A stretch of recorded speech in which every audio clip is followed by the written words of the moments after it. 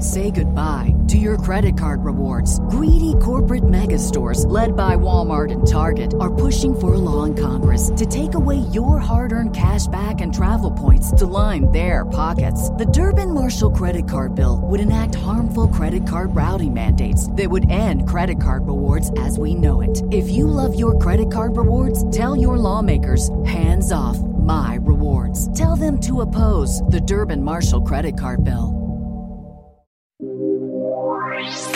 You are listening to the Glass Cannon Network, the premier source for role-playing game entertainment.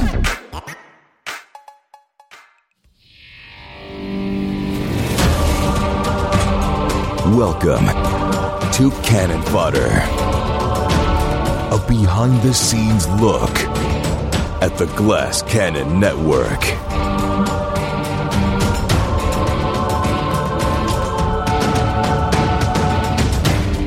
What is going on, Naish? Welcome back to Cannon Fodder. It is Wednesday, March 15th, 2023, the Ides of March.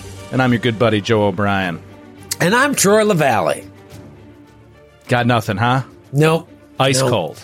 Yeah, I didn't have anything. I didn't want to force it. Don't force it. You really shouldn't. We were just talking about this before we went live.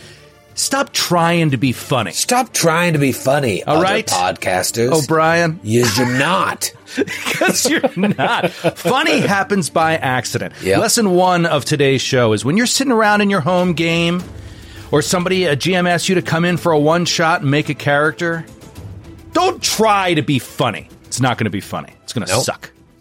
But if you just go in trying to be good and have a fun time, funny will happen. Funny will out, right? That's true. You can't force it. You can't. But unless you're really good. We got a buddy who he's the king of just like constantly riffing. Constantly like he's just throwing out zingers. I mean, it's just when you hang out with him for 10 minutes, it's 9.5 minutes of just on, bit. When you hang out with him for 10 minutes, you are out of breath after 10 minutes, and you haven't even spoken. But you're just like, oh, I'm trying to figure out what's funny, what's not funny. Like you're trying to decipher all of the amazing bits that have been thrown at you. The thing is, though, it's so out of that 9.5 minutes, there's usually like 7 to 8 minutes of funny but they're happening so fast that the bits that don't land you don't have time for them not to land because the next one's already come in. This has been my thing with you for years about Family Guy. This is why I'm not a huge Family Guy fan. It's because I feel like when the average joke comes every 8 seconds, it's just like I have a hard time enjoying myself because I'm too busy thinking about how good the last joke was. I can't even understand this joke.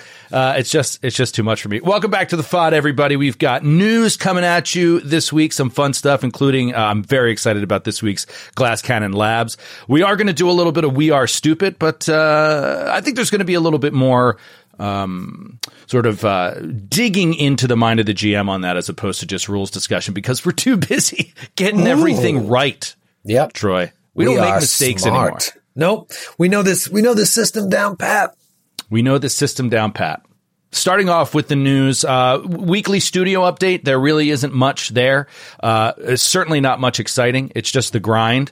We're getting some stuff in, some ductwork installed. We were talking about what needs to happen to the floor, the epoxying of the floor. Area rugs, a really, really thrilling conversation. Sound dampening panels. There's been a lot of discussion about stuff this week and a lot of installations that are going to need to happen. But otherwise, yeah, things are just moving along. It's kind of the worst part of the process, I think, because there's like so much that has to get done before the stuff that could even be remotely considered fun, which isn't even the real fun. And we have to do it, but like so much of it's like, God, these are huge decisions that we have to make and we all have to be there in person and we live far away now. It's a little stressful, but we got to get it done. I was talking to a friend of the show, Matt Jones, who helped me out with getting the trunk and who helps out with getting the trunk. And me. And Steve. And he also helps out with Alien. So I was actually talking to him about our Alien Labs show and what's coming in 2 weeks. Not this week, but next week. There will be more Alien. So I was chatting with him about that, and I was telling him about some of the headaches I'm going through with the office. And yeah, he was just like, so you're talking about project management, and he's just like, it's the worst. It's the worst because it's all these things you don't know how to do. And the problem is like, oh yeah, well, just hire somebody that knows how to do that. Yeah, but you also don't know who to hire, Right. Like you don't know who's good or who's a con artist, especially in the world of contracting in New York City. And you don't know, especially when you're dealing things that are like safety issues. We were talking about lighting rigging and stuff. It's just like, you need to have somebody you could trust that's going to hang stuff over your head. Did you talk about this last week? Like we're creating a lighting grid above the recording space. And so we've got a contact of someone who we thought was going to do all of it. But no. They just hang the lights once the grid's installed. Well, who installs the grid? Right, exactly. You keep coming back to like who watches the watchers. It's like this meeting I had with the lighting guy this week. We got a line on a great lighting guy, and I was really excited. And he gave us a quote for an installation, and I was like, oh man, this fits in our budget. This is great. And this guy's like a celebrity lighting. Yeah, he's like got a ton of experience in New York City, theaters all over the place, Broadway, whatever. He's done all the TV shows, like all this stuff. I'm like, this is going to be great. And I get on the horn with him, and I'm in the office. I'm showing him stuff on FaceTime, and he's just like, well, I mean, I don't install it into the ceiling. Like once the grid's there, I'll come in and hang the lights. I'm like, yeah. Well, who installs the grid? Like it's not going to be Skid. Skid's not crawling up there on a ladder. I'm not sitting underneath something that Skid's drilled into the ceiling. Exactly. So anyway, headaches galore, but things are moving according to schedule, maybe slightly behind schedule, but hopefully it all comes together really quick in the next 3 weeks or so, and we have more updates as we go along. I don't want to talk about that anymore. I want to talk about, can we talk about the tour? You have given me 9 major tour updates in the last 48 hours. What can you talk about with Dinesh? Well, there's a chance that the first tickets, there's a chance by the time this pod drops on Wednesday that the first tickets for April will already be on sale. But I don't feel right talking about it just in case they haven't. I could say, I guess I could say what state we're coming to because it's pretty much locked in. What do you think, Joe? Should I say it? Absolutely. I don't see why. What do you mean it's pretty much locked in? Is it not locked in? We signed a contract. I'm always worried until those tickets go on sale that something could fall through the cracks. But I think we're locked in. I like to give people a heads up because we're already coming down to 0 hour. They should know if they live in this area that we're trying to come. Got a little more than a month to prepare. Yeah, in the next 5 weeks. So April is booked. May May is a fucking labyrinth that I'm going through this bit of a war with our booking agent, who's a very close friend of mine, groomsman at my wedding, and we will no longer be friends after this year is finished booking the tour. June is booked. June is fucking amazing. August is all set. September is all set. But let's talk about next month. We are making a new stop to a state that we've never come to. What? And that state is the state of Colorado. Colorado! Yeah, I'll be scoping out places. That is the number 1 place on my wife's list of states she wants to live in. She wants to live in Colorado. Did you know that? Are you going to move her and the kids out there while you stay and continue to build this empire? Mm-hmm. They're all going to learn to ski, and I'll stay here in the Northeast. The stinky, smelly Northeast, overcrowded. Colorado's a paradise! Yeah, it is nice. It gets a little cold in the winter, but I'm fucking psyched. I've only been there once, and it was very, very quick for my old tailgate show that I worked on. So I'm really excited. We've wanted to do this for a while. When we knew that Canada was going to have to be delayed, it was a quick pivot to Colorado. And so, yeah, like I said, by the time this pod drops, there's a chance tickets are already on sale, if not by the end of the week, so that you'll have more than a month to sell this shit out so that we can come back every year. Stay posted or stay close to our website and our social medias for the announcement of that on sale, which, should maybe even happen today for Colorado. Get excited. Durango, Colorado. We're coming to Durango. No, I'm just kidding. I'm kidding. Rocky Mountain High, the joke is kind of like, well, why do you have to say Colorado? You know where you're going in Colorado if you're going to Colorado. Yeah, I guess. But all right, we'll keep the lips sealed. What about the other ones? Nothing else? You got nothing else for the people? I'm not ready. You can't give them states? I'm not ready. But June, we locked in. We cleared the dates in June. The way it works is like once you pick a a city that you want to go to, and you pick a venue that you like. You say, I want that venue on that day. And then our manager will be like, well, there's 9 other bands that have that on hold. And that, by the way, is not an exaggeration. Sorry. And you're like, all right, so we're the 9th hold. Well, we want to book it. And be like, all right, let's see if we clear the holds. And now so we have to call 8 bands. Right. And that venue will call and be like, are you guys ready to commit? No. All right, let's go to number 7. Are you ready to commit? No. Are you? And if you clear all of those. Right. And don't forget that, like, when you call number 7's like, Johnny, we go way back. Can you give me 24 hours on this? I got to check with I got to check it. You know what I mean? And then it just keeps getting pushed and keeps getting delayed. And but we cleared both of the June dates, which is very exciting. We cleared our August Indianapolis dates. Man, Indianapolis. I'm going to need a whole podcast dedicated to what's going to be happening at Gen Con. It's on my list today as a Gen Con update. I mean, let's pivot. Let's pivot to Gen Con, because let's Jeremy pivot. A couple things are locked in, right? Couple things are locked in. That we can at least tease. Yep. We're gonna have the booth. Right now it's gonna be the same size booth as last year, which is a real wrinkle in the penis, as they say. Because I was all excited to do something else, but who knows? That could change by the time the con comes around. But we're gonna have the booth. There's gonna be programming in there from 10 a.m. till 6 p.m. every single day, 10 to 4 on Sunday. We have pitched and two shows to be at the con itself, and both those shows have been accepted for submission. We should know about that pretty soon. And then we're going to have 2 shows outside of the con, one of which will be Glass Cannon Live, and the other will be something new. We already said this on Fodder, so you've given them no news so far. Did I talk about the shows that we pitched? I think we said we pitched shows. Yeah. The update is that they've been advanced. So basically, Gen Con reviewed them and said, okay, you can now go to the next stage before final approval, which should hopefully come in soon. Because we got those in at early submission. There's like an early submission deadline. We got those 2 shows in.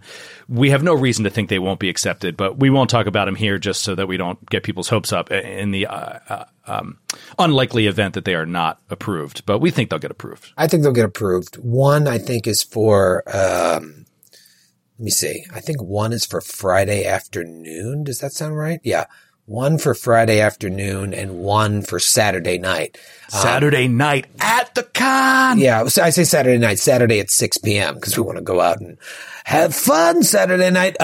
So one for Saturday at 6 p.m., which means we'd have a show Thursday night, Friday night, and Saturday night, and then one show at the con Friday afternoon. Again, I don't want to say what they are, just in the unlikely event that we don't get them, because people will start creaming in their jeans when I tell them what these shows are at the con. But this one that's going to be happening Friday night is going to be at a much bigger theater, because the Thursday night show is going to be Glass Cannon Live. That's going to be at Helium. That's pretty much set in stone. But the Friday night show is going to be at a new theater that is a much larger theater. They're going to be cheaper tickets, and it's going to be a whole different experience with hopefully some special guests.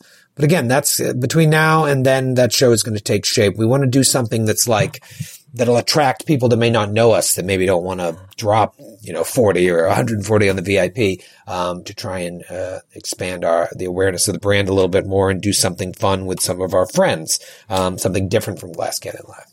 Yeah, because once you're 70 plus episodes into a campaign, guests become hard. It's hard to just slot someone in and have the same good time. So let's take this opportunity to maybe do something a little different and make it a fun one night kind of thing for everybody. So that's the idea, and I think it's going to be awesome. Yeah, and we'll be at the booth a lot more. Last week was very, very hectic, but the plan is to have like time set up when we're going to be at the booth so we can meet and greet with people and chat.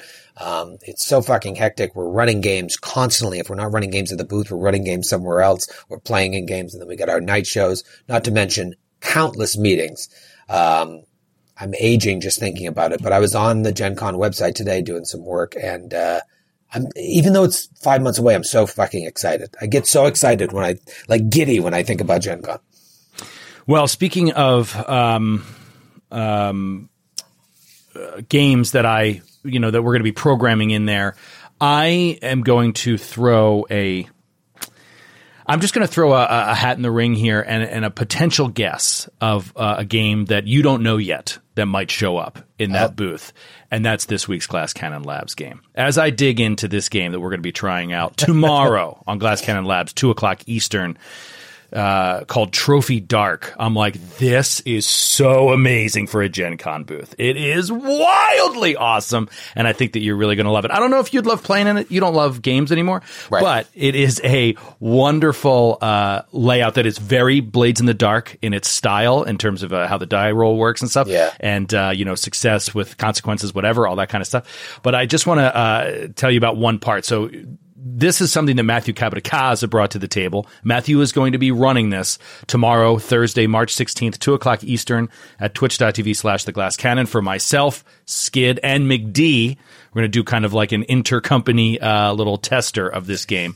Yeah, it's funny. I messaged him this morning. Well, we're recording this on Tuesday, obviously. So I messaged him on Tuesday morning to be like, all right, finally finalize the cast. Here it is. And he's like, oh man, this is great. I'm so excited. He's like, I think you'd really like this game. We should play it again because I think you'd like it. And I said, yeah, all right. Yeah. I mean, I'll tell you something that I think will get you geeked up, and I want the audience to get excited about this as well. The basic premise and the basic concept is that it is a classic sort of sword and sorcery style game, with the exception that in most games, you are considered, you are expected to go in, defeat your enemies, get the treasure, and head home rich and famous and with all the glory. And this game sets out to say, no, what happens is you are a pathetic, greedy treasure hunter that, not pathetic pathetic in its true meaning of just like, it's just sad that you have to expose yourself to this kind of risk just to get these kind of things. Put your life on the line for money. It's a sad thing to do. And when you really dig into that, this game brings out the best of it because you essentially do not come back and no one ever survives. It's sort of the vibe that I get from it. And what you're telling is the tale of these desperate people that end up biting off more than they can chew. And there's one thing that I wanted to read you that I just read before we connected for Fodder.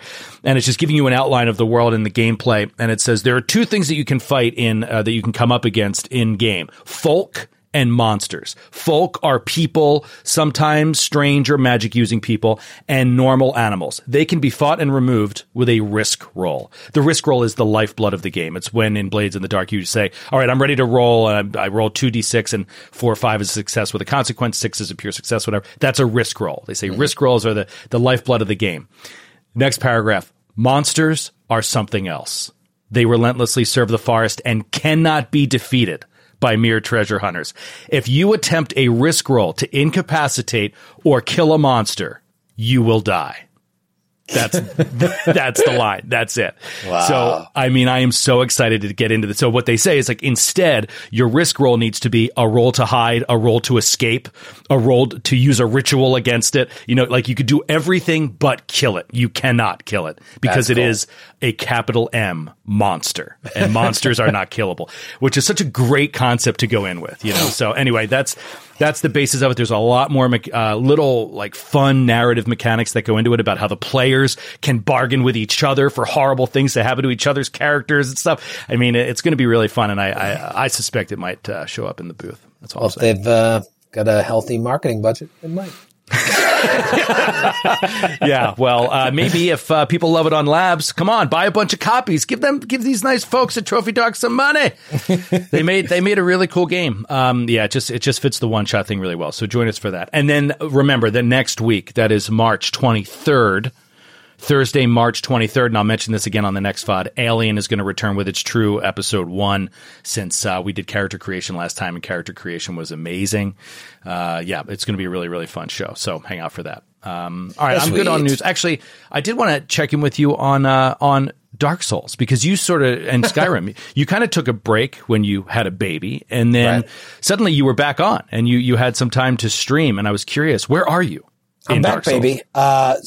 baby. I'm having so much fun doing this. This was one of my side New Year's resolutions. I'm like, I want to start streaming in the employee lounge. I think it's a lot of fun. It gives you that great one-on-one time with the Naish who like to hang out and watch Twitch streams. It's also just like scratches an itch for me because our work is mostly fun, but very stressful. And so this is a way to kind of, I don't have to tell you stream all the time. So I wanted to do Dark Souls, maybe Platinum Run because it's the only Soulsborne game of the originals that I didn't platinum, and then just fuck around in Skyrim.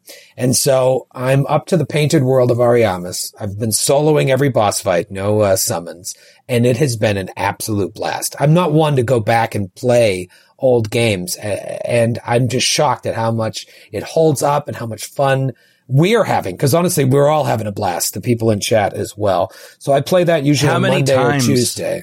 Did you fight Ornstein and Smaug?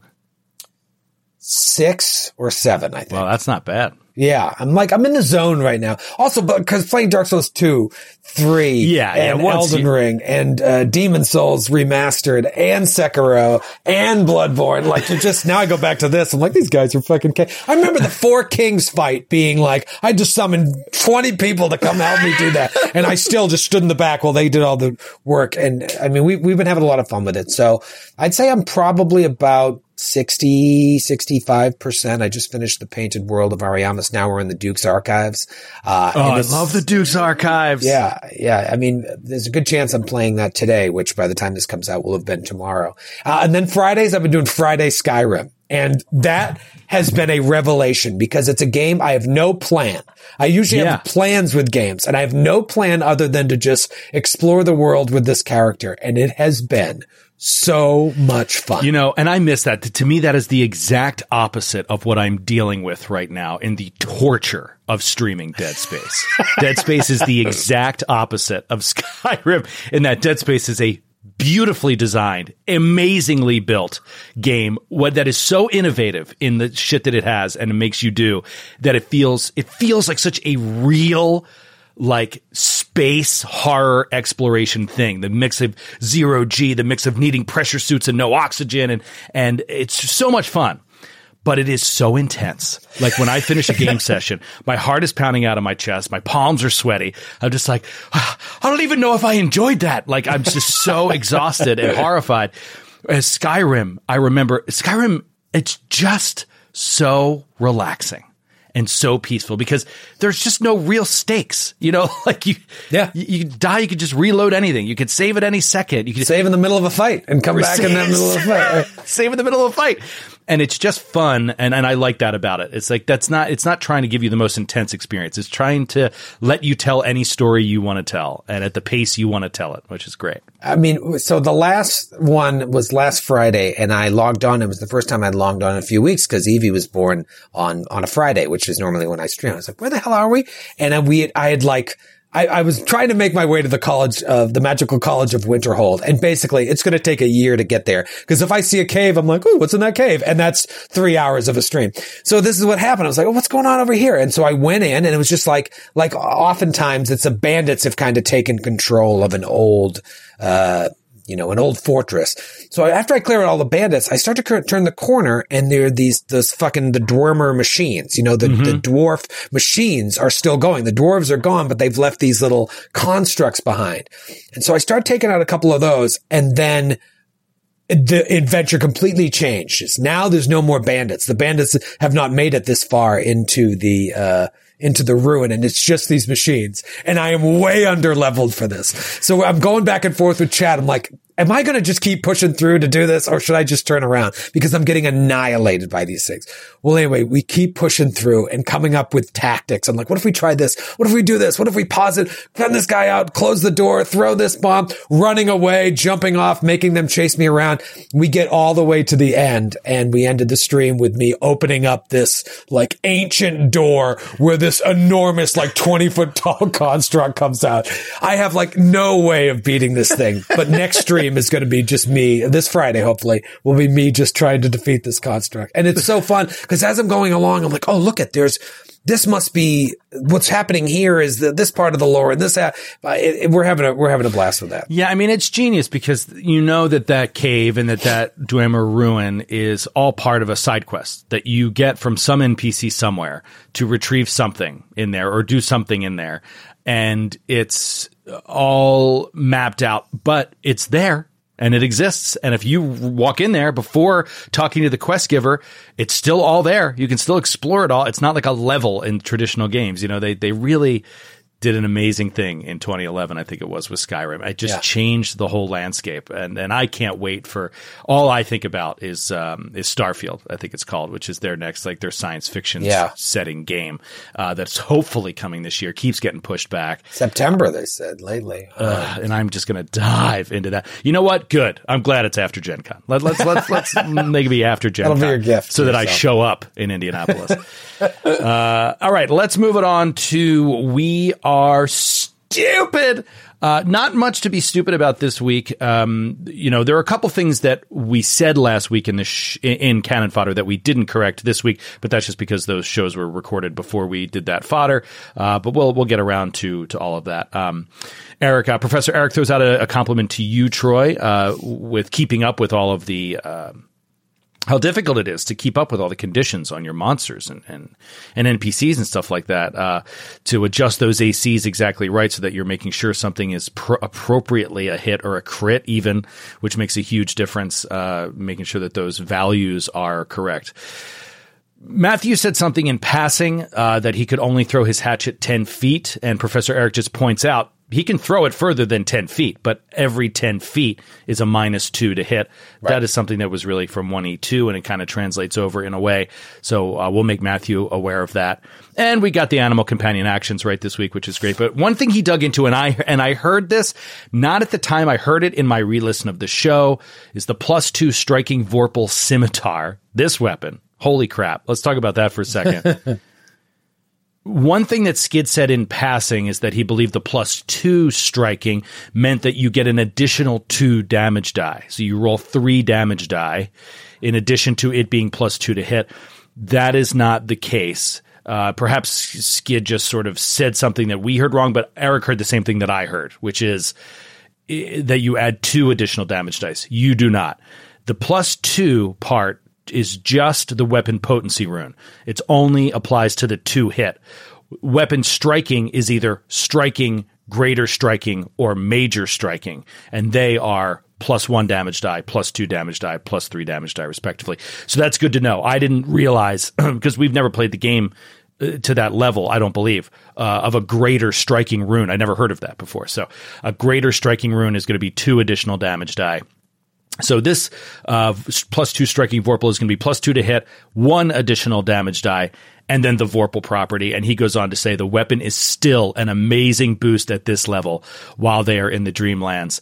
+2 potency, weapon potency rune is a 10th level rune. We are 7th level. Vorpal is a level 17 rune. Yeah. Well, I said this on air. I was like, when you first came to the Caravanserai, that weapon was sitting right there and you guys just didn't go look for it. When I was a young, impudent GM 100 years ago, I would be like, you guys sure you want to check that room? Check out that. You got to check out that. That's Bush League GMing. I didn't do it. You guys didn't want to check out that room. You lose that treasure. But I was so glad that it was written in that, like, if the PCs didn't find this Vorpal blade, the Denizen of Lang Houndmaster uses it, because now it's being used against you. You're being penalized for not finding it, essentially, but then you still get it at the end. I was like, this is great, because now you've got this weapon for the rest of your Dreamlands adventure. You won't have it in the real world, but it's just a fun tool. Like, how often do you get to play with a fucking Vorpal weapon? It is a good note. I want to ask you a couple questions before we get out of here, but they are pretty deep questions regarding your GMing of this specific game, and also one of them can really apply to any game that anybody's running, whether it's D&D or Pathfinder. I've been struggling a little bit with the Dreamlands in terms of my understanding of what they are, and I wonder if you could explain, just from all of your reading,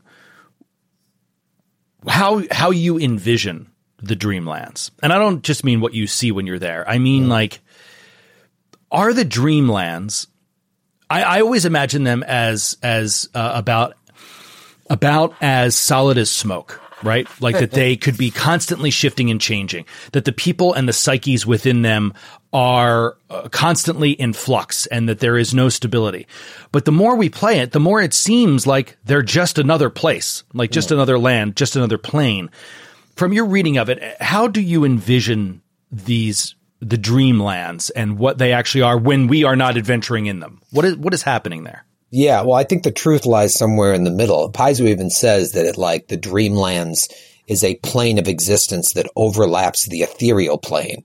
If you get back into their, if you're really into their lore books, you can read about all the different planes, plane of fire and the plane of this. And there's a hierarchy to the planes in the way that they're organized. There is a spherical nature to them. Yeah. My concept of the dreamlands has changed a lot as we've continued to play in them. I initially thought of them as just more like a world of vignettes, like you would go here, and that you couldn't travel from Celiphae to where you met Queviandra in whatever town that was.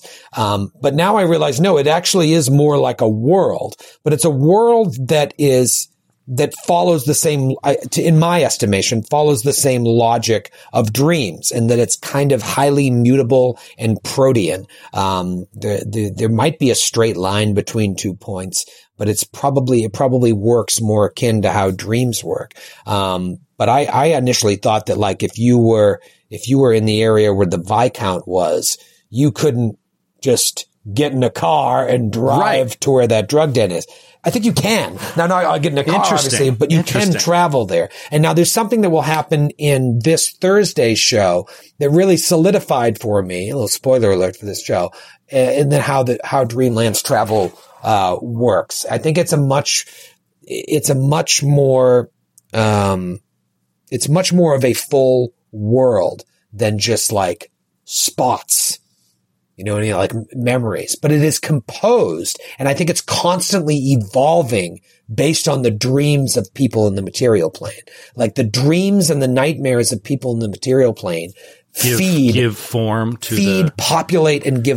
to the dreamland. Well, that's so strange though. So because at first I thought of it the way you think of kind of Inception, right? Which to me was a mind-blowing movie. And it's kind of when we go into these dreams, whose dream are we in? If you're in the dreamlands, do you always have to be in someone's dream, even if it's not one of your party? No, I think, you know what I mean? Does someone have to be dreaming it for it to exist? You're in the most recent collection of all dreams of all time since the beginning of time. These areas that have formed up and have become names, like the Viscount's Kingdom. I think it was called Celiphae. That formed because all these dreams came together to form a city that is still growing. But now those dreams have been around for so long, it has formed this opulent city. Whereas other dreams have come together and formed the drug den town of, I can't remember the names of these towns. And then the Doom Idol of Ib. What was that city called? The one where they were having the party? The one where they were having the party, yeah. Sarkarth or something. Anyways, enough dreams got together to start to form actual cities over time. And now new dreams that come in may change it, but it would take a very powerful dream to completely wipe out that city. No, that city has already been formed. Are there are there lords of the dreamlands? Like creatures that, or people or whatever that only exist in the dreamlands and live there and are there all the time, whether you are there or not? I think so. Yeah, for sure. I think like any adventurer, some people become powerful enough to leave the dreamlands. But some people are tied to that. What about the people that were at the party with the Doom Idol of Ib, for example? Are they all people that are dreaming, that are asleep in the material plane, or are they people that fully and only exist in the dreamlands? I think they're people that fully and only exist in the dreamlands. And when they died, their whole life was lived in the dreamlands, and they died, and they're no longer. How are they born in the dreamlands? They could be. I wonder, is it like an Adam and Eve type thing? The first dream created man and woman. I imagine that is kind of how it works, but you could also travel there and have a dreamland baby with someone that was created, whose lineage goes back to an initial dream. Yeah. Wow. It's so weird. Right? Now there are people that are just mating and having children, but if you look back at their family tree, it started with a figment of a dream.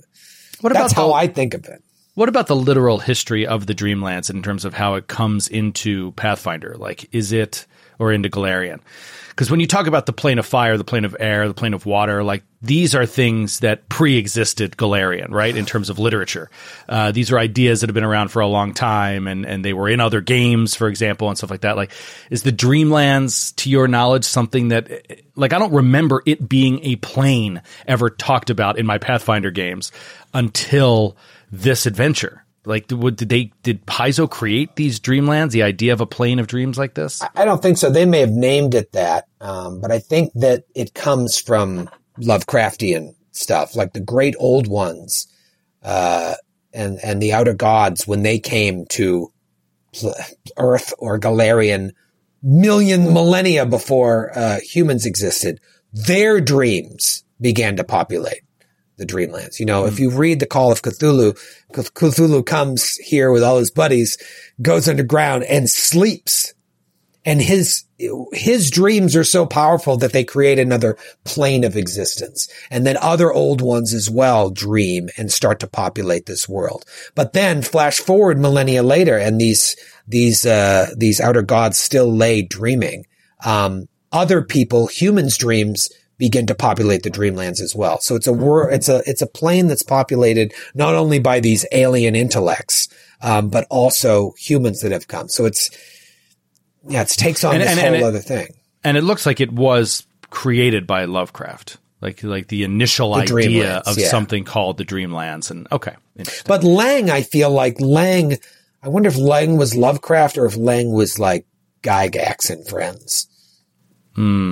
Yeah, because Lang predates Paizo for sure. I did not know that. I remember Denizens of Lang. Unless I'm crazy, I feel like Lang goes back, and you can just see it in like Skid's reaction. It's like, oh, Lang, yeah, of course, because he probably was right against Denizens of Lang. He knew about it years ago, yeah, in the red box. But I could be wrong. But the thing about Lang is like that's a whole other. That's like a plateau in the Dreamlands that has its own rules as well. And when a denizen of Lang dies, its body is reformed on Lang. So it's very hard to actually kill one. So all these ones that you've killed, they're just being reformed. And is there any way, I guess we got to figure out if there's any way to stop that cycle. Like, you know, a lich is going to be reformed if you destroy it, as long as it's artifact or whatever it's called. What's the word? It's I'm blanking on the name. Did you say lich? Yeah, a lich has a phylactery. Yeah, its phylactery is just. But if you destroy the phylactery, the lich never rises again. Is there something in Lang or something that you can destroy to prevent the reanimation? They can be killed rebirth? For sure. It's in the monster stat blocks on how to do it. But it's tell me. No, I can't. This is off air. All right, you have to. All right, you have to. Buy a Philly cheesesteak. I can do that. All right, one more thing before we get out of here. And this is the one I was thinking, it came up in this week's episode, and I don't know if we've asked it before. I don't think I have specifically. But it has to do with survival checks, which I always think are a tricky one, and we've had an inside joke for a long time that whenever we roll survivor checks, you see tracks going every which way. And there was an instance in this episode where you said there was just a mass of tracks all over each other, and you can't really read what's happening here. But I don't really feel like I don't remember if there was a roll tied to it or a bad roll. I certainly don't remember a bad survival roll. My question for you is, when it comes to survival checks, in general, Strange Aeons or not, you do seem loath to give a lot of information based on a survival check. And I'm wondering if maybe you're being too stingy, and if GMs should give like a surprising amount of information on a really good survival roll. Because even if you're only looking at tracks and you sort of mentally can only imagine tracks only telling you so much of a story, I feel like that the survival skill represents a skill beyond what we as like an ordinary human being and GM and not tracker can pull from that data, and that it could be a chance for some really good exposition. And I just feel like that doesn't exist in our games so much. Like I don't feel like people roll a survival check and then are like aware of what they're about to encounter in any way that could get them actually prepared for it, even after a good roll. I don't know. Is this making sense? Yeah, I think so. I think sometimes I'm better with it than others. I mean, obviously when it says in the book, like survival check, give them this information. That's easy. It's going out of the box and trying to give you information. For me, I'm always worried about just giving out too much information, or leading you guys astray with irrelevant information. Then you guys get hung up on something just because I said it. But I guess I could like be a little more forthcoming if you really, roll a critical survival check or something, finding the hair of a creature in the next room, and then being able to discern like, oh, this might roll this looks like it might belong to a blah, blah, blah. And then you guys could prepare a little bit more. I guess I could do that. Yeah. I mean, caught like up in the moment, I'm like, if nothing's coming to me, I just don't say anything. Yeah. I feel like if there's like in this place, for example, where there were all those tracks like all over each other, I feel like there's a world in which it just behooves you as a GM. Yeah, you give your players a little bit of an advantage, but they had a good role. And I feel like telling them a little bit of the story of what happened in this place. It's like, oh, there was a fight here. And, you can tell from the way you're looking at it, it seems that there were multiple humanoid figures that attacked a creature, or you know what I mean? Like giving them a little bit more detail than what you think you could pull out of it, even a good survival check. It just tells a story and it makes things more interesting than like, you can't tell. You can't, even with a good survival check. Well, I just feel like that using that as the example that brought this up. Like, I feel like I told you everything you needed to know. Like, there wasn't a fight. It was just a lot of people. What does that mean? I thought the caravanserai was abandoned. Who are all these people? So that gets you thinking. Yeah, you mentioned this week that they were looking for something. Seemed like people are like ransacking the place or whatever. I feel like I'm giving enough. Maybe you guys need to have more internal discussion as to what my clues mean. But do your clues have to be so vague? Are they vague? Well, yeah. Could you say like there's a bunch of denizens of Lang? You know what I mean? Like, yeah, but you wouldn't know that. Like, unless you they all wear Nikes. That's what I'm saying. You could, right? Like they could have a similar style of boot that they wear. I don't know. See the Nike swoosh. More than anything, I'm not arguing so much for more advantage for players as much as I am more chance for exposition. Because what happens is you as the GM know this whole cool story that's happening in the background. The players don't know anything. And then eventually they come up against somebody or some people and they just kill them. And you don't really get the exposition. So this was all just an idea to throw out there that like survival checks can be an opportunity for exposition that, it might allow the players to prepare a little bit more for something that you didn't want them to prepare too much for, but it also could give a really good chance for exposition and flesh out some of that really cool story that's happening. Yeah, I'm all I'm all about like finding a way to give more of the story to you guys when it would otherwise be completely inaccessible. Yeah. Unless you find a journal that conveniently tells the story. Just stick a journal in every room. Why the big bad became who they are. So I'm all about that. And I agree. Maybe survival is a way to do it. I think it's just, how do you do it in a way that isn't too ham-fisted? Like you look at these tracks and you just feel like that guy hates his mother. I know it sounds funny, but there's like, there are ways to pull it off, because if you think about Sherlock Holmes, right? Like that's a good example. It's like, it's all really well crafted like that, but it's all these minor details that, he as a character is immediately able to extrapolate into these things that you would think are impossible to know from the data that you had, but he draws it all out, by putting it all together. And I feel like that's a fun use for survival checks, is to say all these minor details. And even if you as the GM don't know what they are, you don't have to go into each one. You could just say, there's just evidence here that leads you to believe that, there was an assistant and there was, you know what I mean? Like there was somebody that was obviously subservient to somebody else who was told to do something. I don't know, like, because you could tell this or that. I don't know. It's just it's an interesting way to use the skill that I think doesn't get enough love in our games, and in mine either. I feel like it's a hard one to utilize well. We want to give those skills some love. I did some digging here while we were talking, and the Plateau of Lang was a creation of Lovecraft. So I guess it's possible it was used in original D&D as they were borrowing from other mythos, but it's also possible that it's been incorporated into gaming recently. But yeah, it's all Lovecraft. Everything's Lovecraft. Okay, well, that's going to wrap it up for this week's FOD. Thank you guys so much for hanging out with us. Troy, I'm assuming you've got nothing else, right? You ready to say goodbye to the peoples? Yeah, I mean, I guess I like to give teases. You know, there's been a lot of talk about why aren't they using such and such a tool or such and such a tool. We get that a lot. Like, why aren't we doing this? Well, there's a reason for that.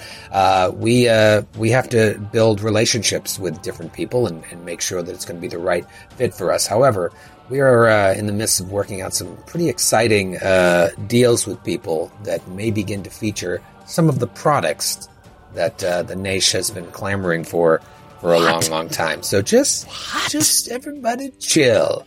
We're not a lemonade stand anymore. Just calm yourselves down.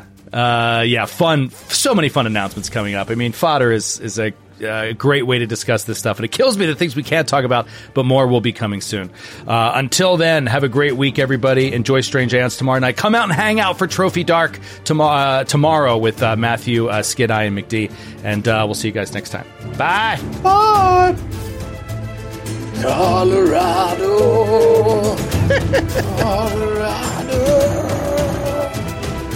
Thanks for listening to the Glass Cannon Network. For more podcasts and live streams, visit glasscannonnetwork.com. And for exclusive shows and content you can't find anywhere else, subscribe today at patreon.com/glasscannon.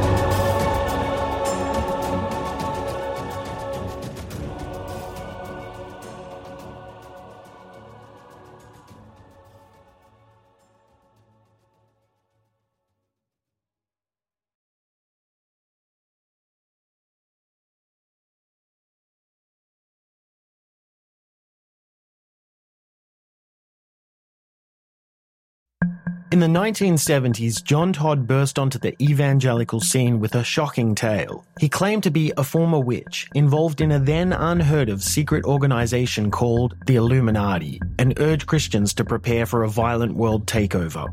First of all, the number one weapon in everybody's home should be a 12-gauge pump shotgun.